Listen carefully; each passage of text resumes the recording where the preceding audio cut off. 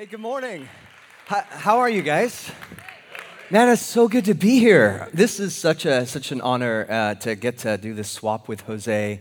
Known Jose now for I think like 8 years or something. And let me just, before we get started, just brag on Jose a little bit. You guys have an amazing pastor. One of the joys for me over the last several years has been getting to know Jose, whether it's doing a table swap like this, or a cup of coffee, or some event, or going to Uganda like we did a couple years ago.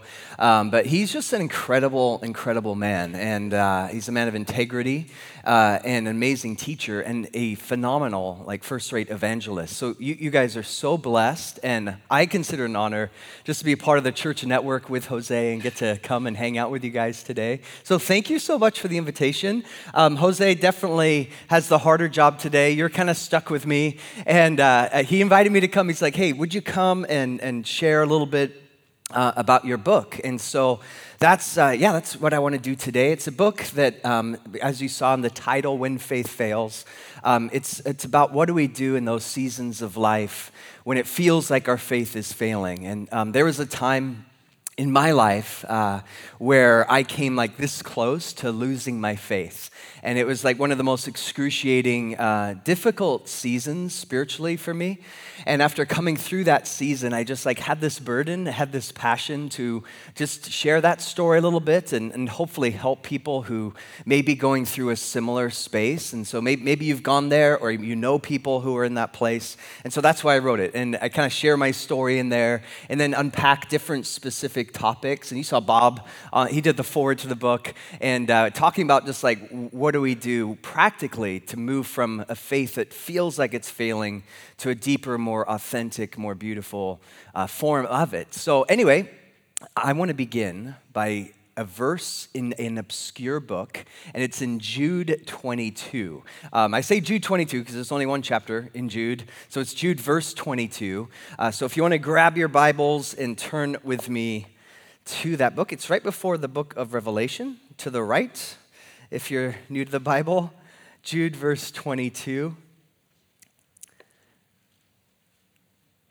And let's pray. God, thank you so much just for this incredible community. Thank you that we have an opportunity to gather together, to read your word together. And I pray, Lord, that your spirit would just move and work in this place. I pray a special blessing on Jose as he is sharing your word at Westside today. Just give him wisdom and strength, anoint him and empower him. And I thank you, God, for this incredible community, for the time that we have spent already in worship. And now I pray that your word would just strengthen our faith and show us what faith and doubt is all about and how to have that conversation well. We love you, God, and we pray this in Jesus' name. And everyone said, Amen. Okay, Jude 22. I think we're going to have it on the screen. What I would love to do, if we could, is read it together as a church. Actually, that's not it. Hopefully it's the one before, Jude 22. If not, I'll just read it to you. It says, be merciful to those who doubt. Be merciful to those who doubt. Now, I know that there are some people who would read that verse and they'd think, I have a really hard time relating to that. Because theirs is the story where it seems that they've always believed. You guys know who I'm talking about. Maybe a friend of yours or a relative of yours. But it just seems like as long as you've known them, they've just had this relationship with God that is robust and alive and kind of without any questions or hardship. And if that's part of your story, if you're like, man, I've always believed, honestly, I'm really envious of that. I think that's a beautiful thing. Maybe it's like you look at your own story and you were believing in God from the time you were an infant. It's like you were singing Hillsong in your mother's womb and you just came out speaking in tongues and you haven't looked back since. And if that's your story, wonderful. I think that's great. But for most of us, I think doubt and questions about our faith, it's going to be part of the package. The philosopher Michael Novak, he put it this way, and this is where that quote will come on the screen. It says that doubt is not so much a dividing line that separates people into different camps as it is a razor's edge which runs through every soul. So doubt then is just part of the complicated, enigmatic beautiful mess of what it means to be human, of what it means to follow Jesus, of what it means to know and understand this God. Doubt is the moment when this happened to me just a couple of weeks ago. You get a text from a friend and you find out that they just gone through some tragedy or heartache, and your own heart is just breaking at the news, and you wonder, God, why would you allow this? Or one of our pastors on staff recently at Westside, his 9-month-old son, after 9 months of just all kinds of complications with their son medically, and he passed away, and we're sitting there at the memorial service and hearing the stories and watching the pictures and seeing a family that's grieving. And again, your heart is shattered by that. And you wonder, God, why? Why would you allow them to go through this? Or maybe it's doubt because maybe you're a student and you're studying science. And the more that you study about science, you begin to see things that at a surface level seems to be incompatible with the Christian story. And you begin to wonder, how could both the Bible be true and also this thing I'm learning in science be true? Is there a conflict between science and faith? Or maybe it's doubt that's caused by your involvement with church. Hopefully not this one, but I alluded to it in the video. There are times, and I've gone through this, where you look at the church, or you get to know people in the church, or you rub shoulders with leaders in the church, and you begin to see things in the church that like, oh, wow, okay, it seems incompatible with what I know about Christianity, and there seems to be a lot of hypocrisy in the church. This happened just recently, actually.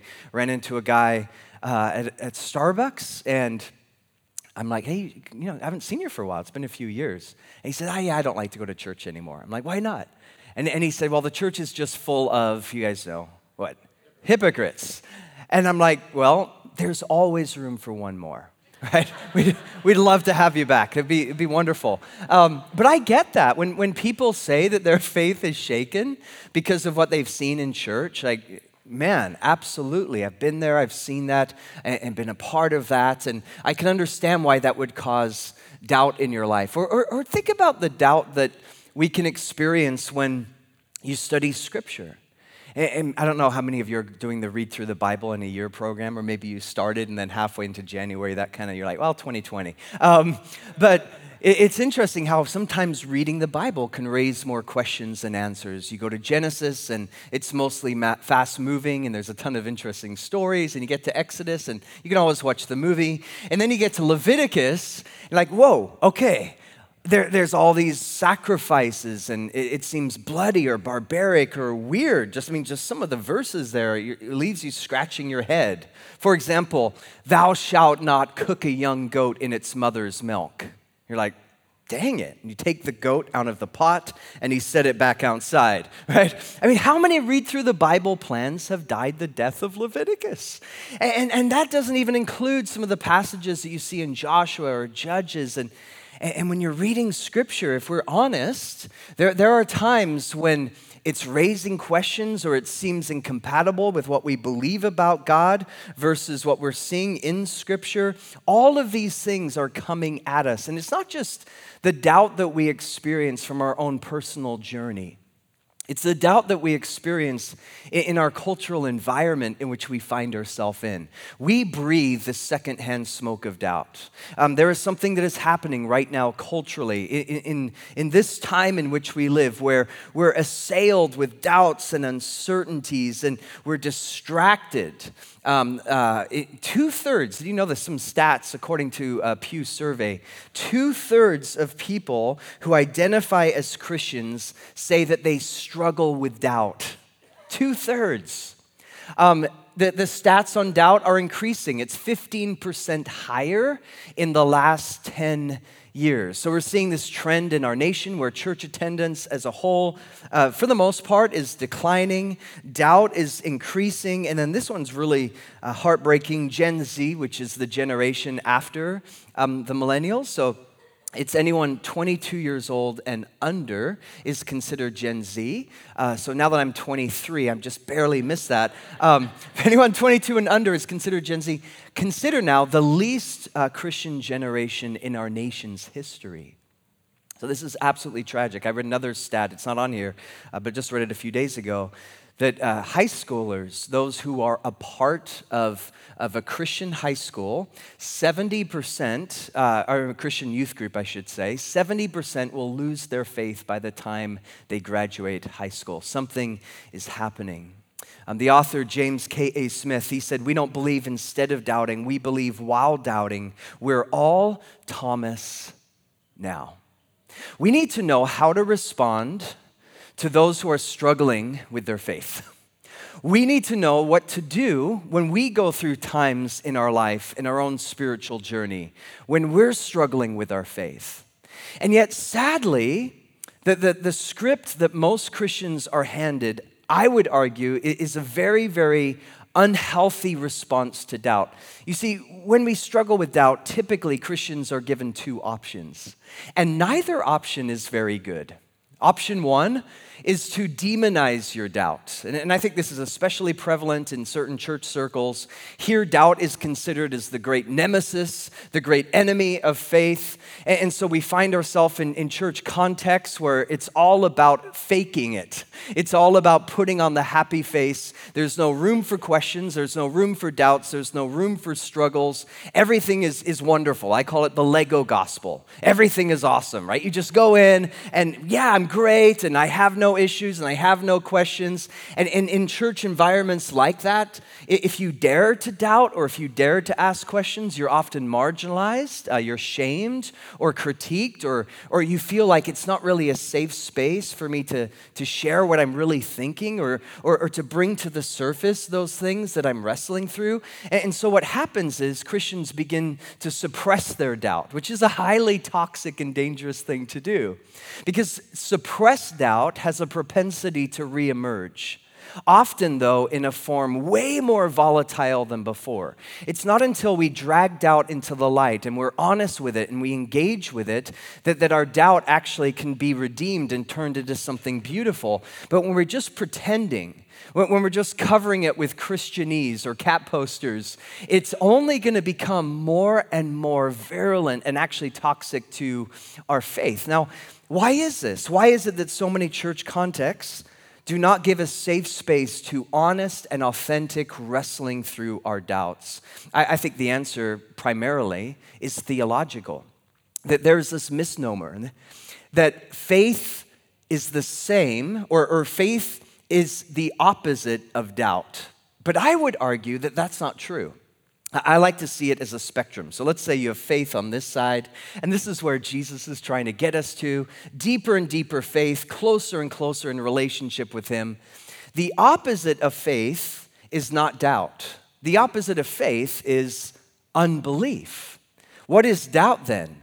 Doubt is kind of that murky middle space in between. Doubt in and of itself is essentially neutral. It's kind of like a spiritual Switzerland, right? It's what you do with it that counts. Or think of a river. So on one side you have faith, and on the other side you have the bank of unbelief. But in the middle is a space of doubt and uncertainty. And what you do with your doubts, what you do with those questions, can either lead you into deeper faith or it can lead you towards unbelief. Now, when you look at Scripture, this is actually what you find. This is why Jude 22 says, "Be merciful to those who doubt," because it is that middle space.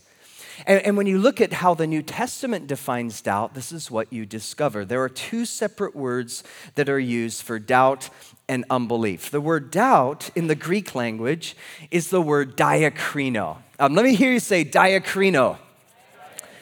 And this is so fascinating to me. It means to separate or to be torn. So think of what James says about the word doubt, right? It's the person who's on the stormy sea and they're kind of tossed to and fro. They're being torn between two different ways of seeing the world, or two different interpretations of reality, or two different views on God. So it's that moment where, okay, you have faith and you want to believe, and yet you're being torn in a certain direction, and now you don't know which way is right and which way is wrong. Now, when you actually do a cultural study, if you're into anthropology or studying history, when you do an anthropological study on the word doubt, you find that it's exactly this definition. For example, the ancient Greeks, They understood doubt as, quote, a tearing of the mind. Or the Chinese, the ancient Chinese, you know how they used word pictures to describe things in their language? Very beautiful the way they wrote things. In the ancient Chinese, the word doubt is actually a picture of a man with a foot in two separate boats. That's not going to end well. But that's how they understood doubt. You're being torn in two different directions. Or the Peruvians, thousands of years ago, they defined doubt as having two thoughts. Or in Guatemala, they defined doubt as a person whose heart is made two. So doubting then is when you're being torn between two seemingly incompatible points of view.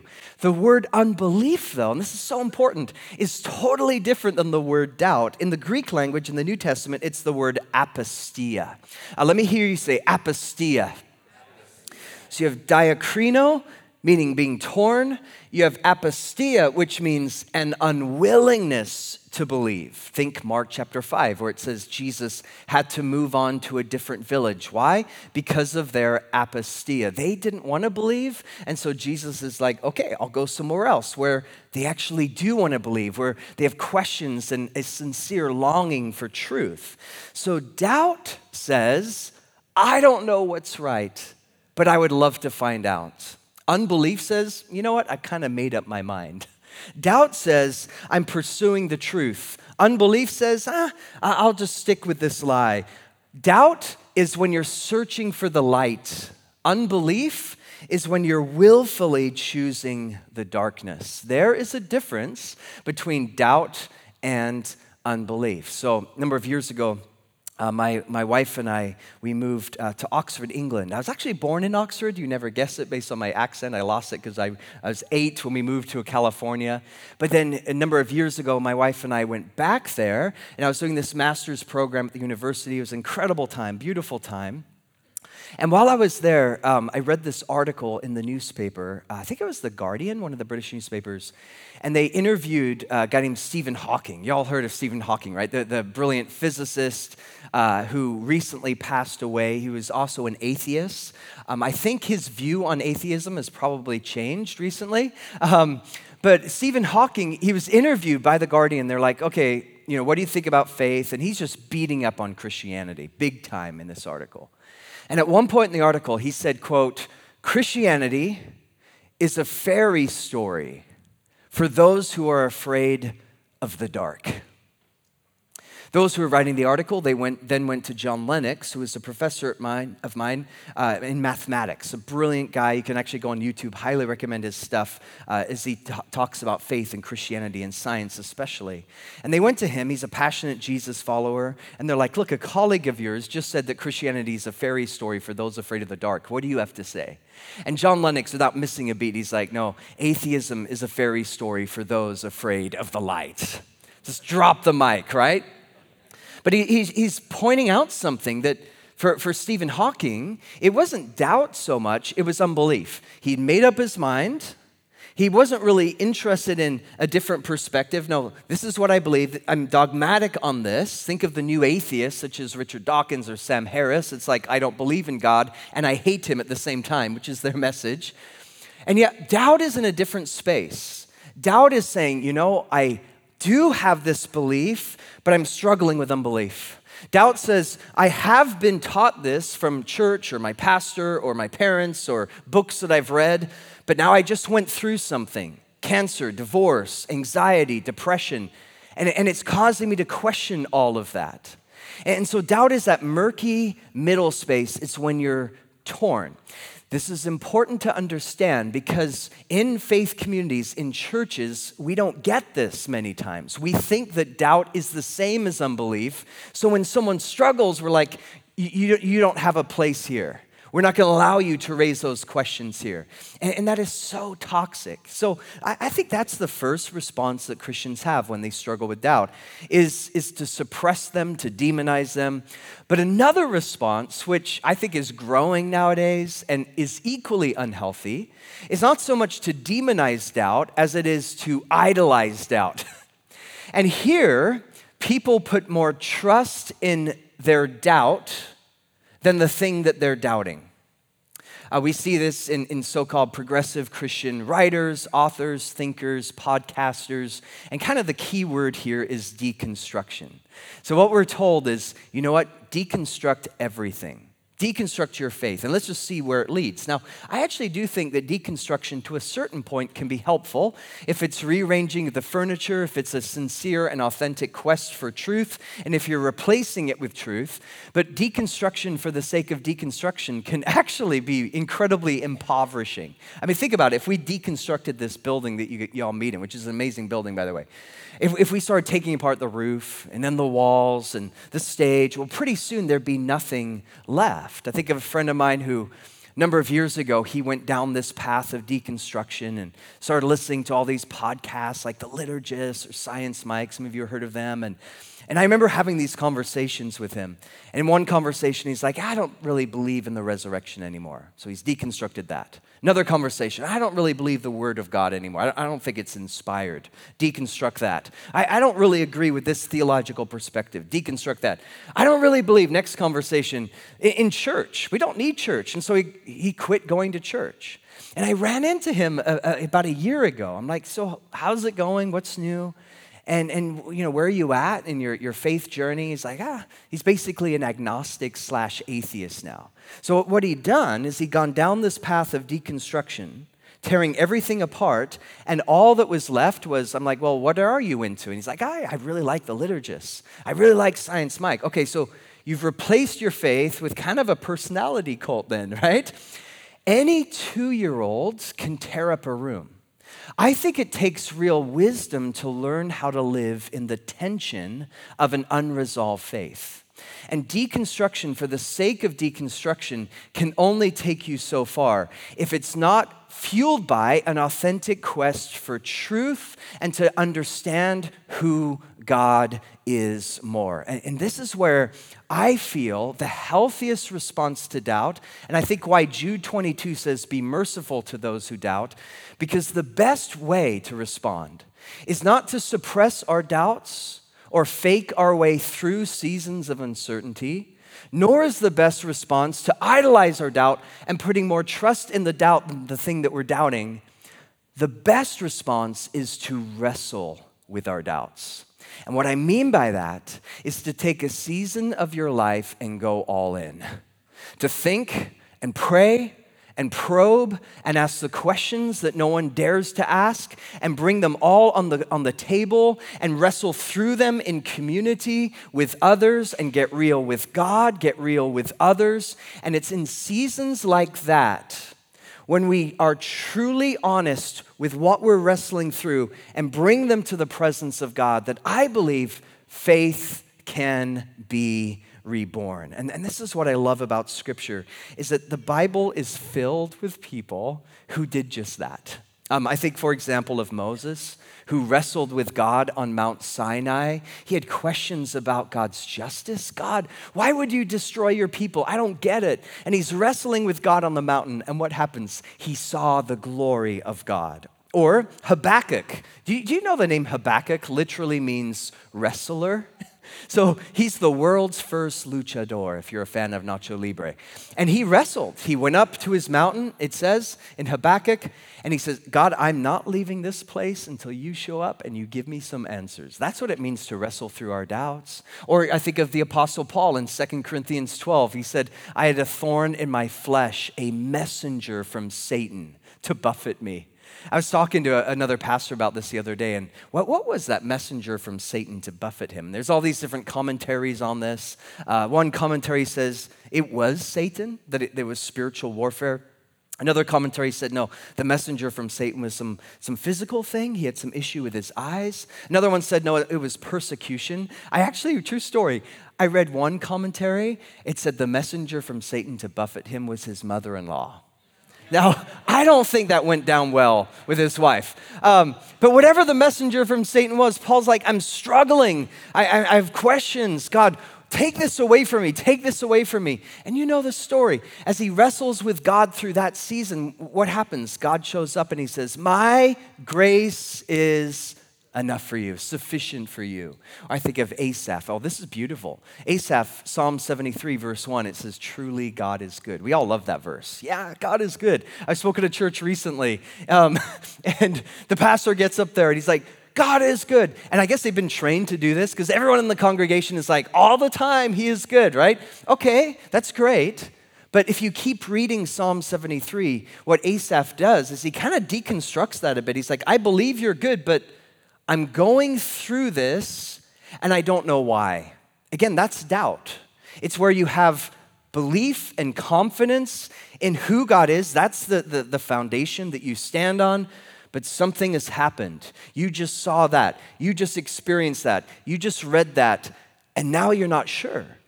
And this is why in verse 2, Asaph says, but as for me, my feet had almost slipped. He's like, it feels like the world is giving way, that this is hard, this is challenging, this is difficult. You see, wrestling with God is not the easiest option, but it is the best option. But it can be incredibly disorienting, confusing, and painful. Os Guinness, he wrote this. He said, doubting God is so devastating. For when trust and dependence turn into doubt, it is as if the sun is eclipsed. The compass needle wavers without a north. And the very earth that was so solid moves as in an earthquake.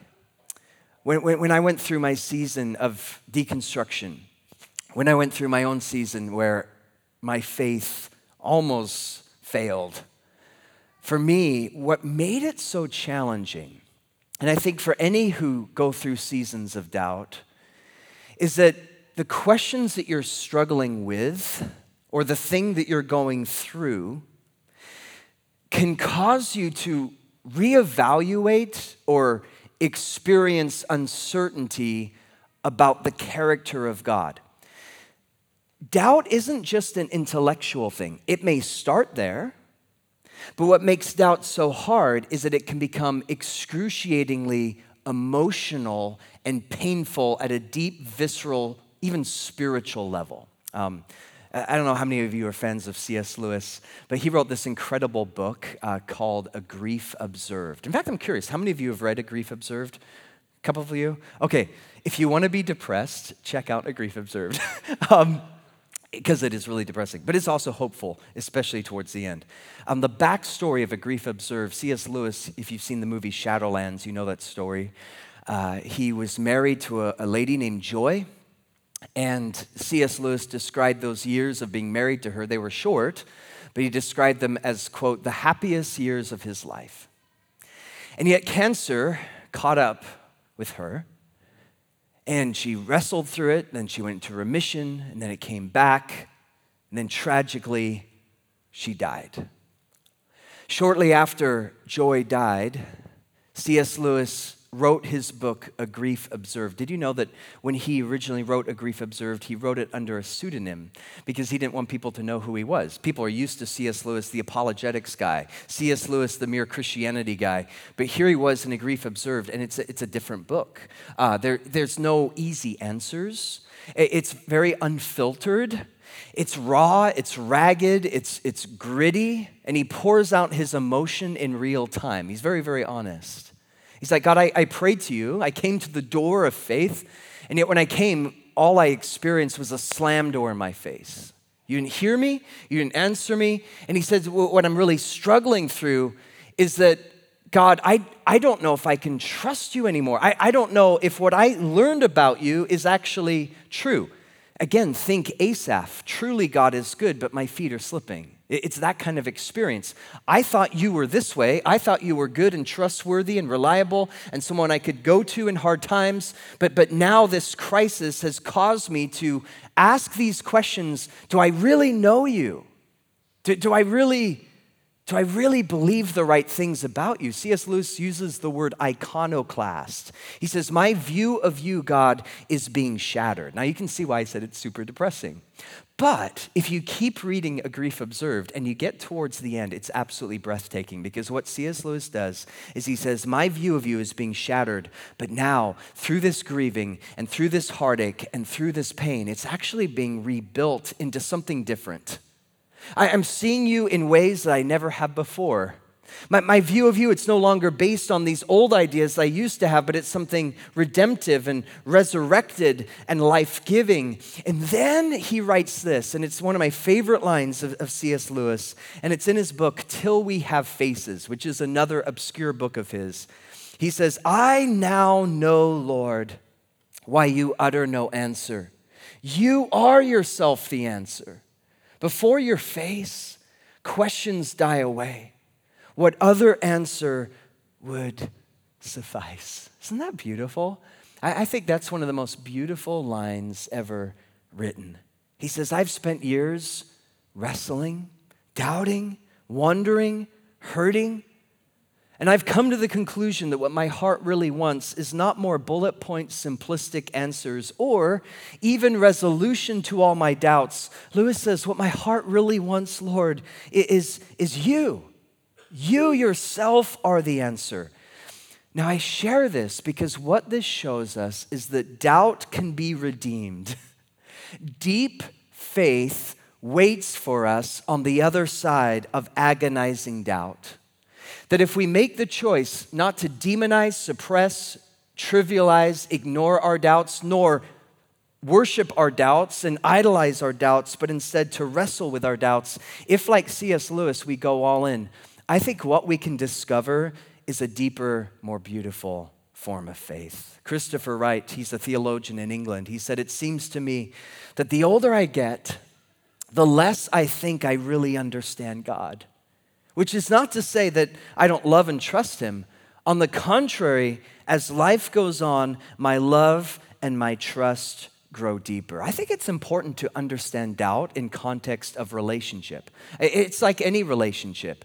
Sometimes it's the uncertainty and it's the questions that can actually drive you into a beautiful, more vulnerable love for the other person. So, this was a couple months ago. A guy comes up to me after, I think, our 10 a.m. gathering at Westside. And I've known him for a few years, and he's like all about wanting to get married. He's a single guy, he's in his later 20s, and he's dated a bunch of girls. Nothing's really worked out. And finally, he comes up to me after one of the gatherings, and he's grinning ear to ear, and he's like, Dominic, I just met this girl, and we've been dating, and it's been amazing. And I'm like, that's awesome, man. Tell me about her. And he goes on and on. But then at one point, he kind of slips in. He's like, and she's not a Christian yet, but I'm hoping she'll come to church. I'm like, oh, so you're kind of missionary dating. He's like, yeah, you know, it's probably not the best idea, but Dom, you don't understand. She's so hot. That's what he said. She's so hot. I'm like, so is hell, right? Let's talk, man. And so we did. We went into this conversation. And again, another point, he's like, you know, we've been together now for 8 months. And he said, Dominic, this is a good sign, right? He said, Dom, we haven't had a single argument in 8 months. Isn't that great? And I'm like, I don't think it is, actually. You mean to tell me that you've been together that long and you've had numerous conversations and hours spent together, and you're saying you haven't had a single argument?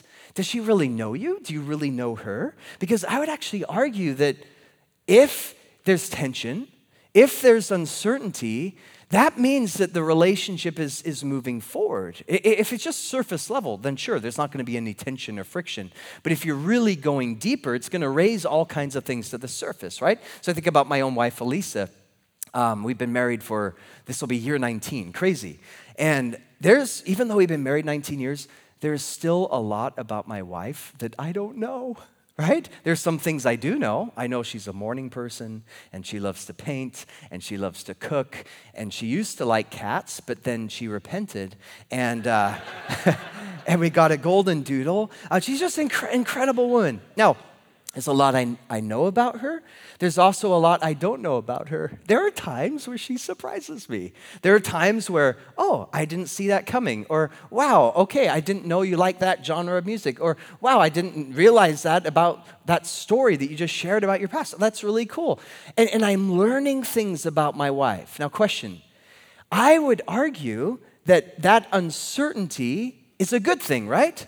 That mystery is a healthy thing, because if I literally knew everything about my wife, if I knew every thought that she had, if I knew every word that she was going to say before she said it, if I knew every placement of every atom in her body, if I knew exactly where she was at any given second, not only would that be slightly creepy, but it would hinder the progression of love, because true love is the pursuit of love. Mystery is the lifeblood of intimacy. It's because there's questions that are aching to be unasked. It's because there's aspects to her, dimensions to her personality that have yet to be fully investigated or understood. Well, that keeps the love alive, because it's the pursuit of love. It's the journey. It's the quest. It's because I want to know more about her that the relationship begins to flourish. What if the same thing is true in our relationship with God?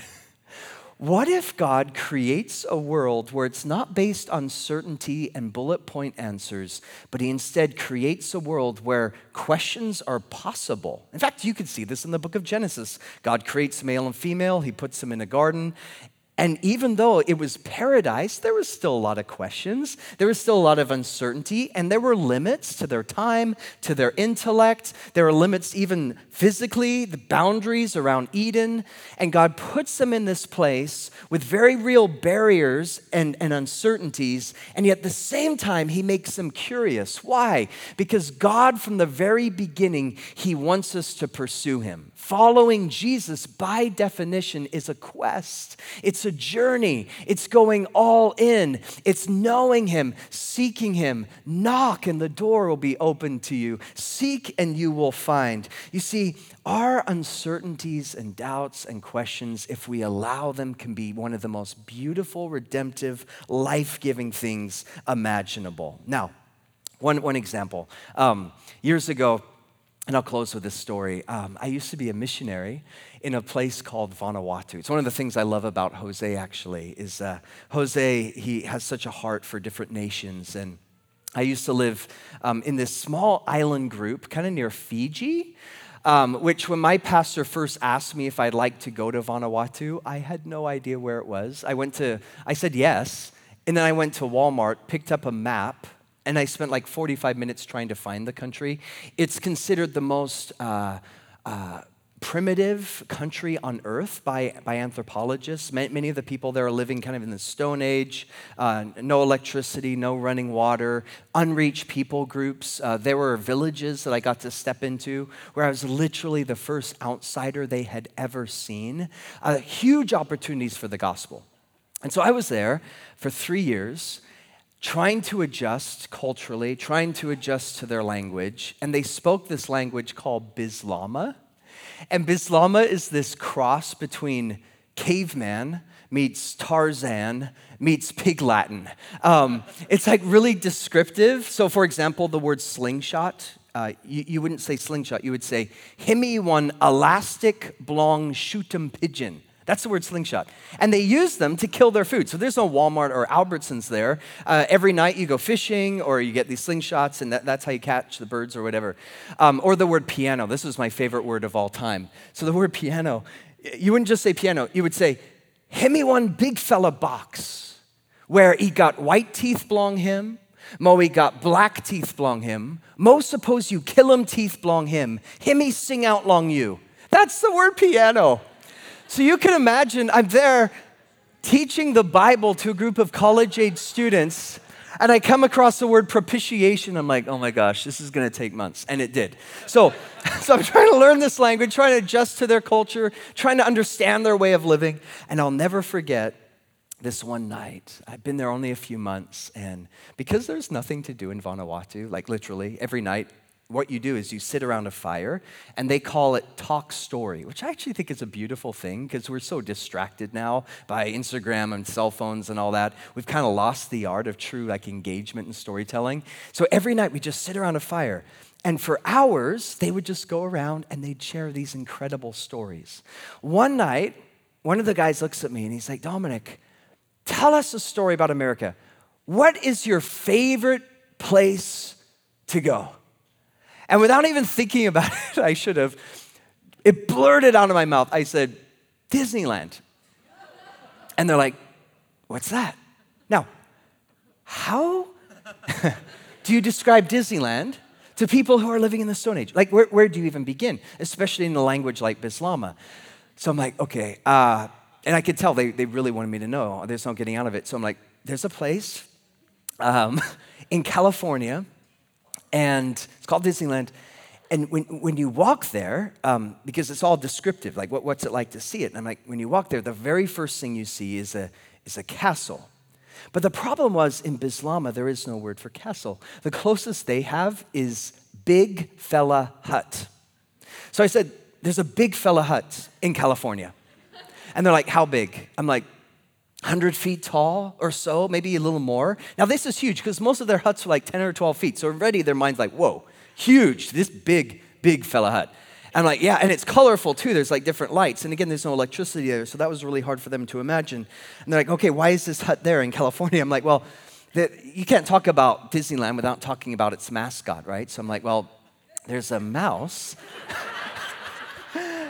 and his name is Mickey. But the problem was in Bislama, there is no word for mouse. The closest they have is Big Fella Rat, which was their worst nightmare because rats were a huge problem in Vanuatu. We're talking ROUSs. Like, they hated rats. They were constantly trying to kill rats and capture rats. And they're like, how big is this big fella rat that lives in this big fella hut? I'm like, 8, 9, 10 feet tall. It's a big rat. And I could just see their eyes are like, what?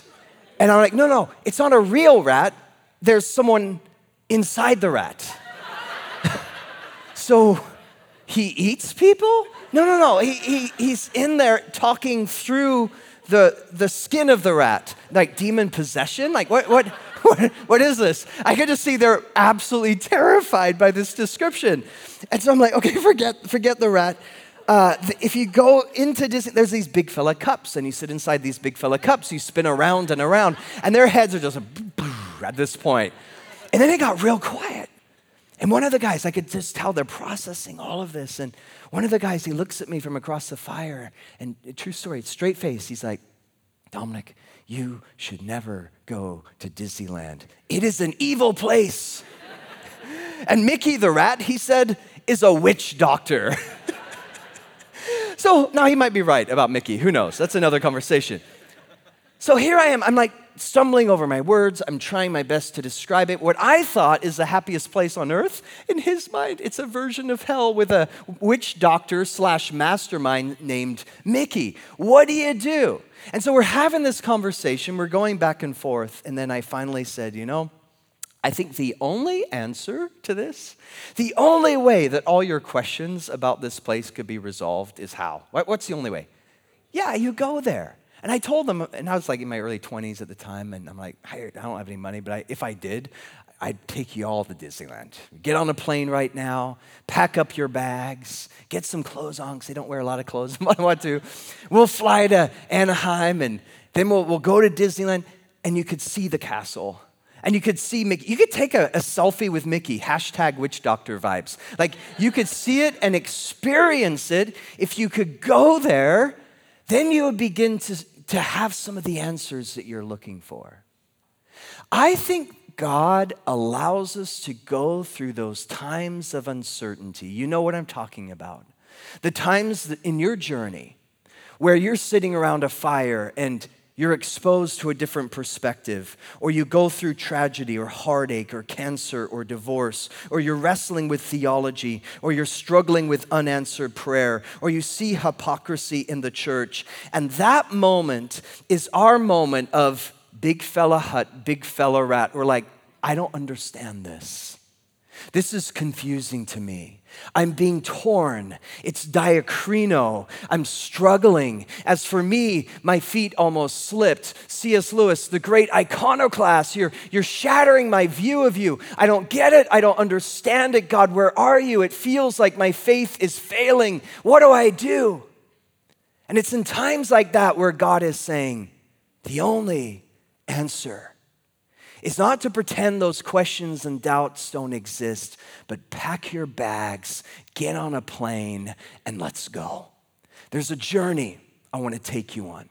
There are places that I want to take you. There are things that I want to show you. There are doors that I want to open for you. That if you make the decision to be a luchador, you make a decision to be a wrestler, you make a decision like Paul to pray over and over again, or like Habakkuk, get up on your tower and say, I will not leave until, Lord, you show up. Or like Moses, who's on Mount Sinai, who finally sees the glory of God. You make that decision in seasons of doubt to say, I am going all in. What you will discover is that your doubts can be redeemed. And the very uncertainty and the very thing that's causing you so many questions can become life-giving and beautiful and harness your faith to a more richer, beautiful, authentic version of it. Even if it feels like your faith is failing. The good news is Jesus never will. Amen? Let's all stand up together, shall we?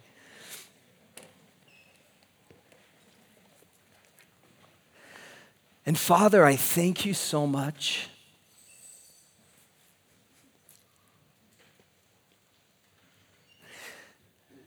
that deep in our DNA, our spiritual DNA, is a longing and a desire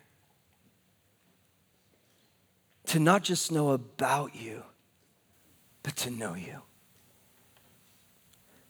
The restlessness that's in our heart because we don't want to settle for superficial answers or fake versions of Christianity, but something real. I think you've put that restlessness in us because it's a great invitation to go further and deeper into you. And I pray right now for my brothers and sisters, any who may be in a place right now where it feels like their faith is failing, any who are struggling to believe, or for those who have friends, family members, think of people in my own life, God, who right now they've walked away. Lord, I pray that you would give us wisdom to know how to have those conversations with them. That prodigals would come home. And that God, we could be the kind of community and the kinds of people who, like that verse says in Jude 22, be merciful to those who doubt. And God, I thank you that no one showed more mercy than you. There you were, Lord, at the table. You have Peter, who had questions about you, and Thomas, who history calls doubting Thomas. And yet you didn't kick him out, God. You invited them to be a part of the mission, to turn the world upside down. The Great Commission, it says that some believed and some doubted. Some worshiped you, some doubted. And yet what I love, Lord, is you didn't separate the worshipers from the doubters. You called them both. And they both went out and made a difference. And so, Lord, I thank you that even in this room, there are some who, man, their faith is strong and unshakable. There are some, God, who are wrestling and doubting, and yet, God, you show mercy to us all. Love you, Lord. Thank you for that. And may this continue to be a community that is a safe space for people, wherever they're at on their journey, to encounter you and wrestle with you and know you. And we pray this in Jesus' name. And everyone said, amen. Hey, thank you so much for letting me be with you guys today. Let's worship the Lord now.